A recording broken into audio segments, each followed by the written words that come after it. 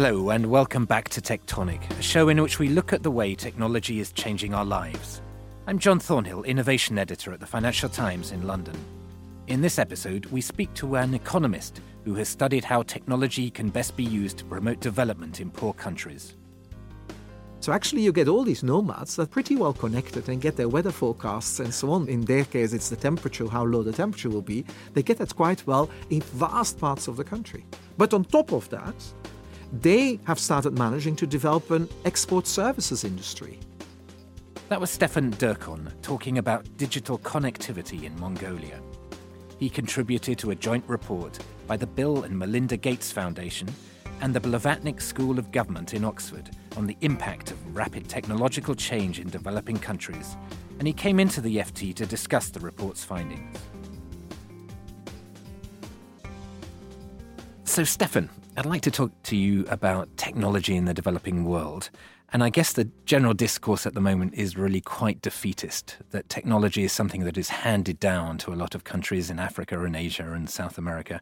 But your whole report is arguing the opposite of that these countries can be the authors of their own technological revolution.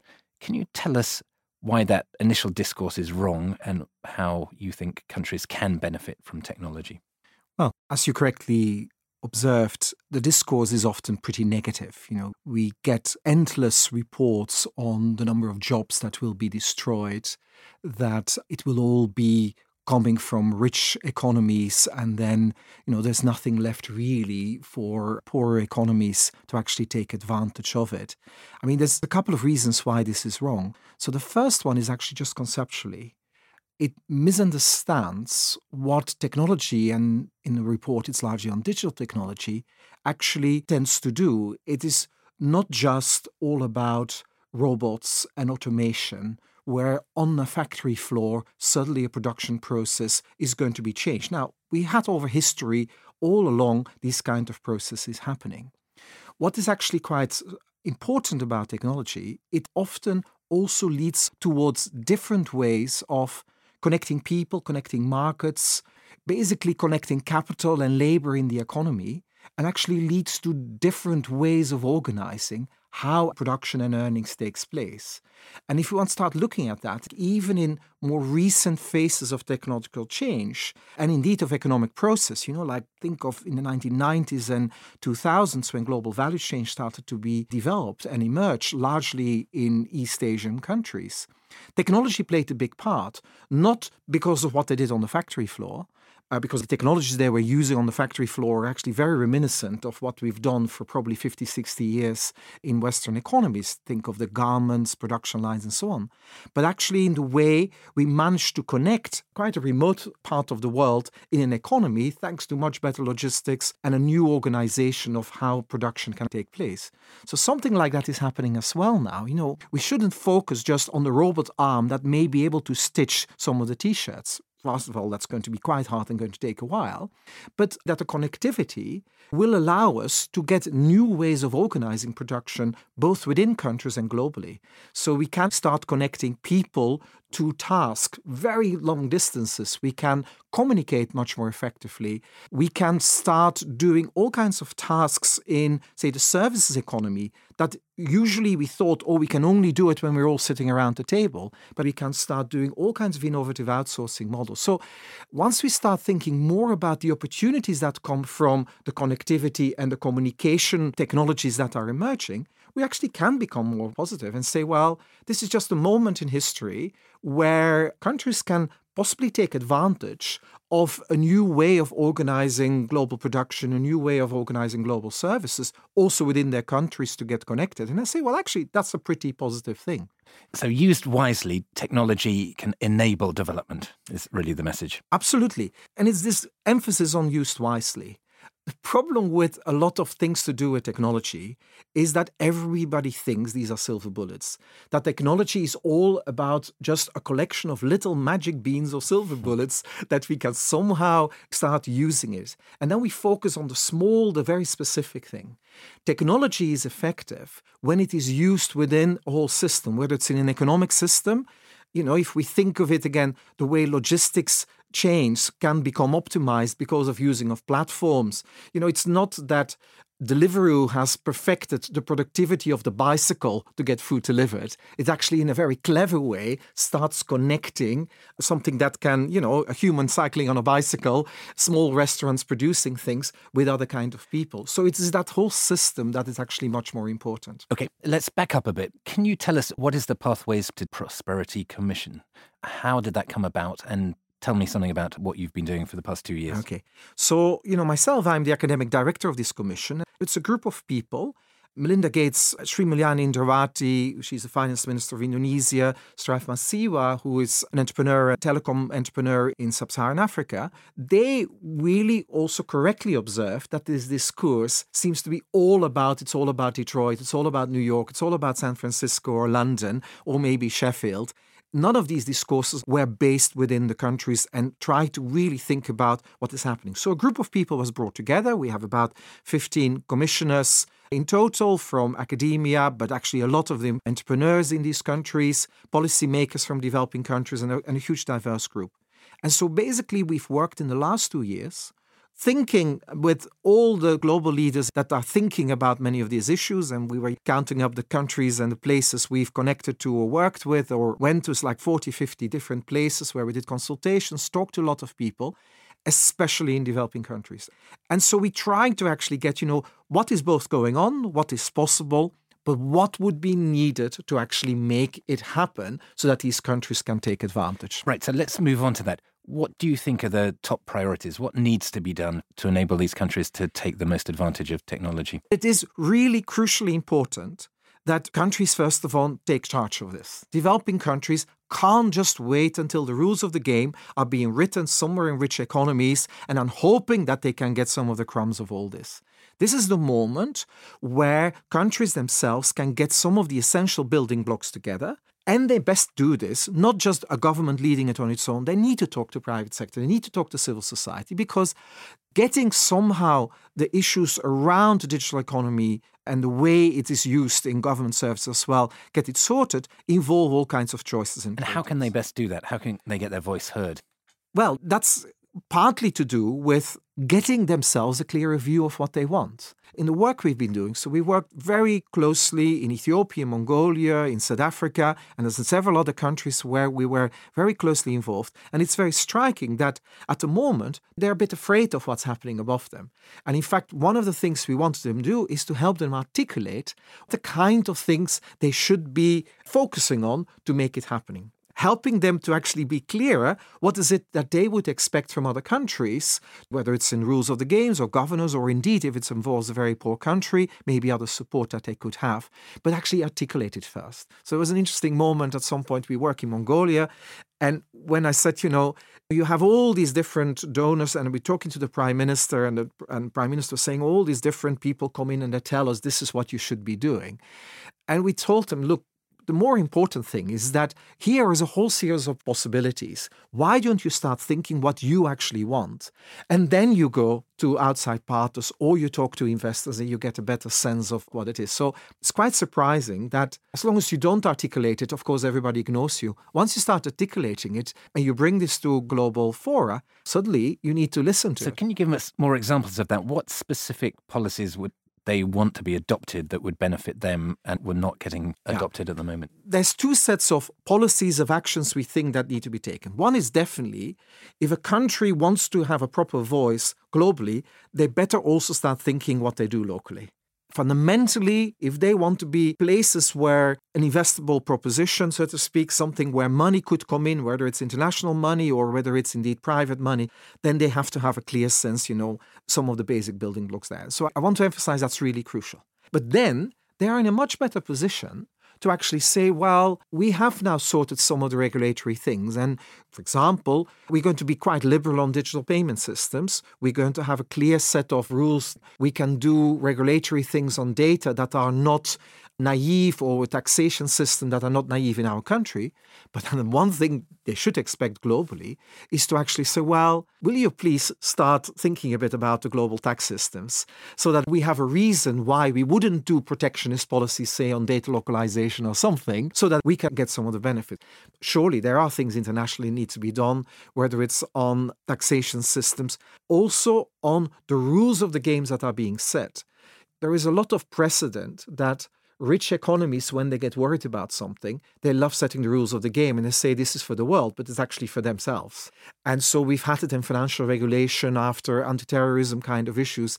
And it's these kind of things that at least they start thinking and taking into account what these countries could get from it. So they have to formulate and articulate policy a lot more clearly. What else do they have to do to take advantage of the tech revolution? For their own countries, definitely, there's probably 4 building pieces that they need to do. They need to really think very carefully about the infrastructure.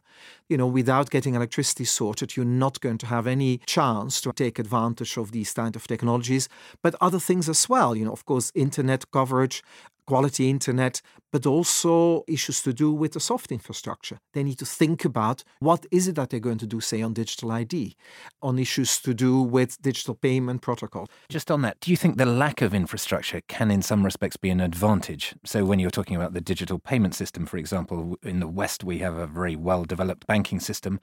But in countries that don't have that legacy, they can leapfrog into a... You're absolutely right. System. And so this is actually why we say, one of the other pillars that we need to do is to think really carefully what is the nature of your governance. We know, of course, the Kenya example of M-Pesa, digital payment system that used 80% of the population is now connected and it's largely used for very small payments, often between individuals. So it's a really useful social good that also has excellent economic uses as well.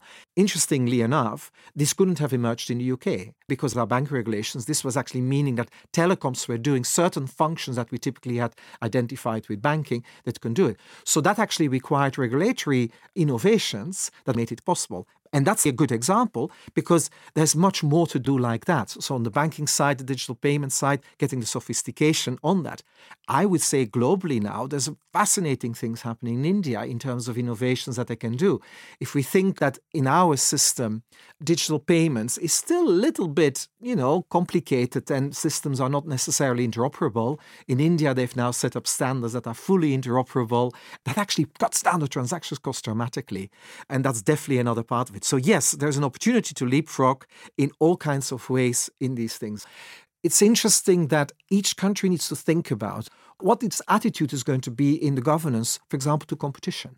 And there are trade-offs. You could get one single player to emerge very quickly. That's actually happened in Kenya with Safaricom. Or you could do a bit more Tanzania, that you set the regulation a bit more for the long term, so that from the beginning, you really encourage competition in digital payment systems in an interoperable way, and you could get it. So competition policy, you need to think about it. You need to think of something to do with the data governance. You can't ignore it. You have to have a view. You can't simply, it's too difficult. You have to have a view on your tax. You have to do it. So that's the governance. The 2 others are essentially getting the underlying digital systems in place. So, for example, of how you would do e-governance or how you would actually get an economy to interact. And then you need, of course, that kind of building blocks to help you to have a business environment that can actually flourish. And then finally, you need people. I mean, you need to really think from the beginning that digital skills are important. We shouldn't overstate, not everybody needs to be a coder, but it still needs to be skills to work in this kind of more service-based economy. So in short, it's something to do with your business environment, something to do with your governance, something to do with your infrastructure, and something to do with your skills. And you need to have these 4 in place. I would love to hear more specific examples of this, because as you were saying at the beginning, the Commission team visited a lot of countries around the world. Who is doing good, interesting things that other people can emulate? So I would say is that in terms of the kind of soft infrastructure part, India is fascinating. Of course, it took the lead with Aadhaar, with an identification system. But it didn't do just only that. It actually developed also the universal payment interface, which actually allowed that interoperability. But it started developing a whole series of other things that they like to call India Stack. Firms can take up and start using it. But what's then interesting, because it can potentially be linked to the Aadhaar system, to the UPI system, and you start getting some kind of soft infrastructure that is really effective. On top of that, even though the businesses didn't totally like it. They thought about the governance, or at least the Supreme Court thought about the governance. And the Supreme Court came involved and said, well, actually, we'll need to think carefully about what the protection is that you have to give to consumers. What does it mean to be a safe use of the Aadhaar? And so on. And so it put boundaries. And in the end, we know in general that certainty helps businesses very well. So it actually constrained a bit relative to the designer's intentions, but it created clarity. And these are the kind of things. So India does good things on that. There are other countries, unlikely countries. I was struck in terms of the way businesses have responded to the opportunities. And then you go to a place like Mongolia. If you look at the map, it's in the middle of nowhere. I mean, it's literally a huge place, 3 million people occupying, I think it's twice the UK land size, and 3 million people, of which 1 million or so is in the city, and then otherwise deeply dispersed. Now, it's an obvious place that you'd say digital should be a good thing here, because cost of infrastructure, of connecting people, this is a real chance of leapfrogging. Hi, this is Matt and Sean from Two Black Guys with Good Credit. From a local business to a global corporation, partnering with Bank of America gives your operation access to exclusive digital tools, award-winning insights, and business solutions so powerful you'll make every move matter. Visit bankofamerica.com/banking for business to learn more. What would you like the power to do? Bank of America, N.A., copyright 2024. So they actually have done remarkably well in digital connectivity first. So actually you get all these nomads that are pretty well connected and get their weather forecasts and so on. In their case, it's the temperature, how low the temperature will be. They get that quite well in vast parts of the country. But on top of that, they have started managing to develop an export services industry. You have a Mongolian firm that is actually providing coding services to Japan. But there's also another Mongolian firm that does some geospatial mapping activities. Mongolia is a country with lots of experience on mining. It's around mining, but they do it for an Australian firm in Australia. So they can actually do this over huge distance. So you see starting pockets emerging of fascinating bits that definitely have a lot of future. Okay. I guess part of the narrative has been, Thomas Friedman wrote his book, The World is Flat, that technology was going to be this great democratizing force in the world. And then you had a kickback against that, and people like Richard Florida were arguing that the world is in fact spiky, that more and more economic activity is going to be concentrated in fewer and fewer places, that the San Franciscos, the Shanghais, the Shenzhens, the Londons, maybe the Tokyos, these were going to be the places that were going to dominate the world, and everyone else is not really going to get much of a look in. Which school are you in? Do you think the world is becoming more flat or more spiky? I think it's hilly. So the Thomas Friedman force, of course, is well understood. And, there is this tendency that makes geography less important.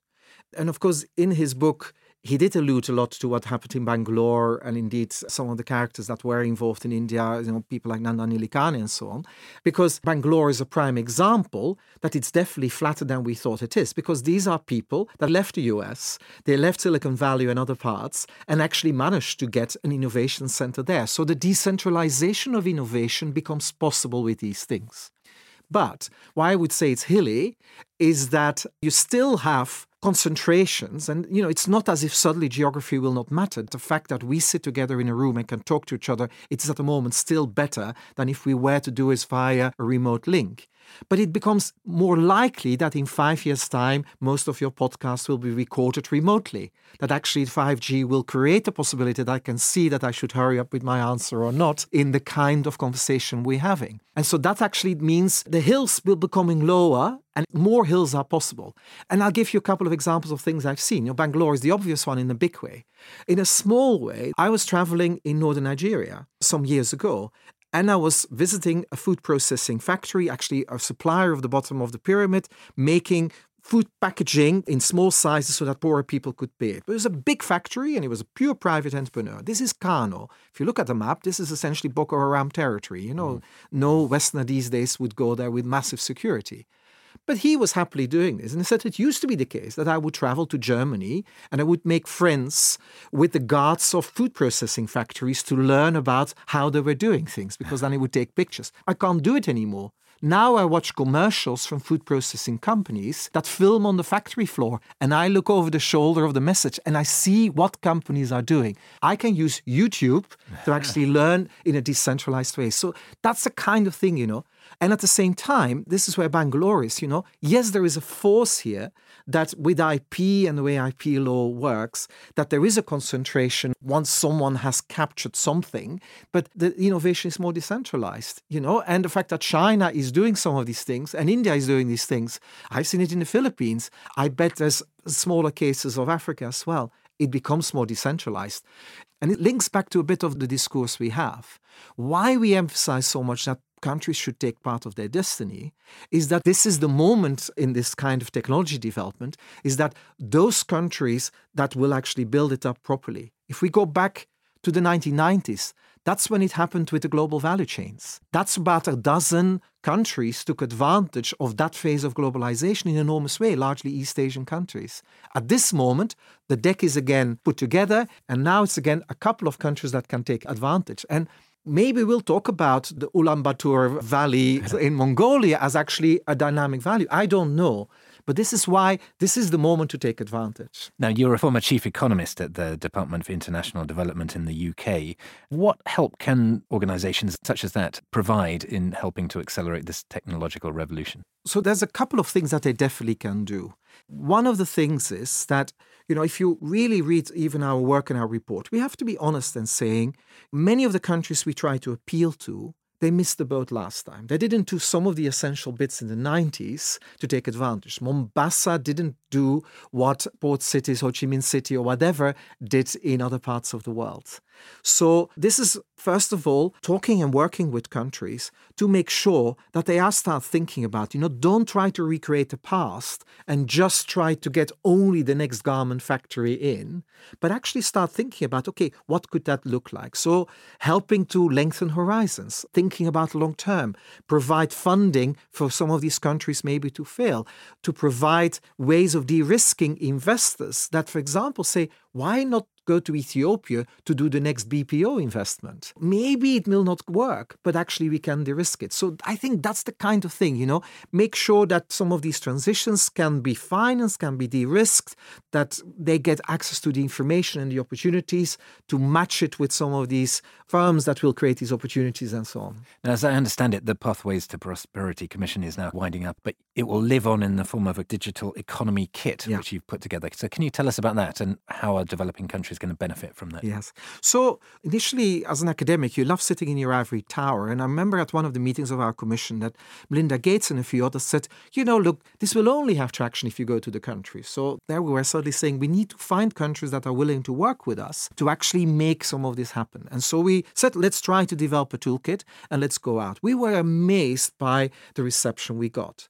Just the suggestion to countries, look, we'll work with you around trying to think through, first of all, the diagnostic of where you are, then some kind of draft strategic primer for your country, and then some kind of stakeholder engagements, basically discussions of private sector, civil society, international investors and so on, bringing that together. They just loved it. And in a sense, it was really striking because you talk to prime ministers and presidents and say, look, this is actually something we need to do. We need to start thinking and preparing for the future. So we ended up working intensively with South Africa, Mongolia, and with Ethiopia, all in different ways, do some of that diagnostic, and then engage with private sector, public sector, civil society, and help to make the connections to also investors, and then helping them to frame, look, this is the kind of thing we would like, maybe international support from, and to actually say, look, we start getting what we want to do. These are the kind of things that we could commit to. Can we help doing it? So we have still at least 6 other countries that heard us doing it and now would like us to do it. So this is a resource on the web just as a process, but it's very much something that is meant to be done by countries themselves and trying to think through these building blocks, what is missing and how could we strategically work. Can you say which those countries are? The countries that are still interested. Mm-hmm. Well, I can at least name a few of them. So Benin, we will now work as well. We have a strong interest from Malawi. We have a strong interest from Botswana as well. And then there's a couple more that say they want to do it, but we only will want to work with them if there's a very clear commitment that they want it. There's so much that outsiders do to these countries and then just go in and extract some data and then come back. That's not what we want to do. So if there's a clear signal from the kind of political leadership to do it, because then it works well. It was an interesting thing. We were in Mongolia recently where they more or less come to the end of this process. And we were a bit worried, how much is the buy-in of this all? Okay, the Prime Minister turns up to the events and my Mongolian is not too good. But it was fascinating and there was a lot of discussion. I said, is this really having traction? And then I noticed an email had come in from the opposition leaders and the opposition party. They said, could we please talk to you? Because actually we would like to put some of these things in our manifesto for the next election in June. And I thought, okay, clearly there is a demand for this and people see that this is important and, there is buy-in there. So we were very pleased with that kind of response. So there are lots of different things moving in different directions in this world. But overall, you're pretty optimistic about the way that this technological revolution is going to play out in the developing world. I'm actually quite optimistic, and not least because, in the end, we know that basically on the manufacturing side, yes, there will be more automation and things happening. But, in the end, more and more economies are services-based. The more we can get global interactions around also the supply of things, huge opportunities for developing countries. And at the same time, within their countries, given the kind of lack of connectivity in physical terms that sometimes is there in terms of infrastructure and so on, a digital economy gives huge opportunities to, at very low cost, connecting a lot of people, doing all kinds of interactions and so on. It will bring down the cost of doing business in lots of these places. So that must be a good thing. And I'm actually pretty optimistic, but we just need to keep on watching this because if not done well, this could be disastrous. And that's maybe a final note on it. If we start looking in the way digital economies at the moment are rolling out in a kind of business as usual, driven just from a few companies and so on, we notice that a lot of inequalities, whether it's globally or locally, seem to be just reproduced. So there is a key part here in this puzzle to actually saying at this early stage of this next wave, call it maybe of global value chains, if we don't take into account some of these underlying tensions with good governance, with good skilling and good education of people, then we'll get again a lot of people that are left behind and then we just reproduce existing inequalities in the digital space. And that would be a hugely missed opportunity. We must leave it there, but thank you very much, Stefan.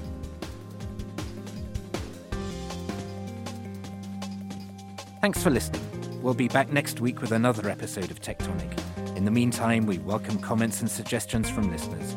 So please email us at tectonic@ft.com and let us know what you think of the show.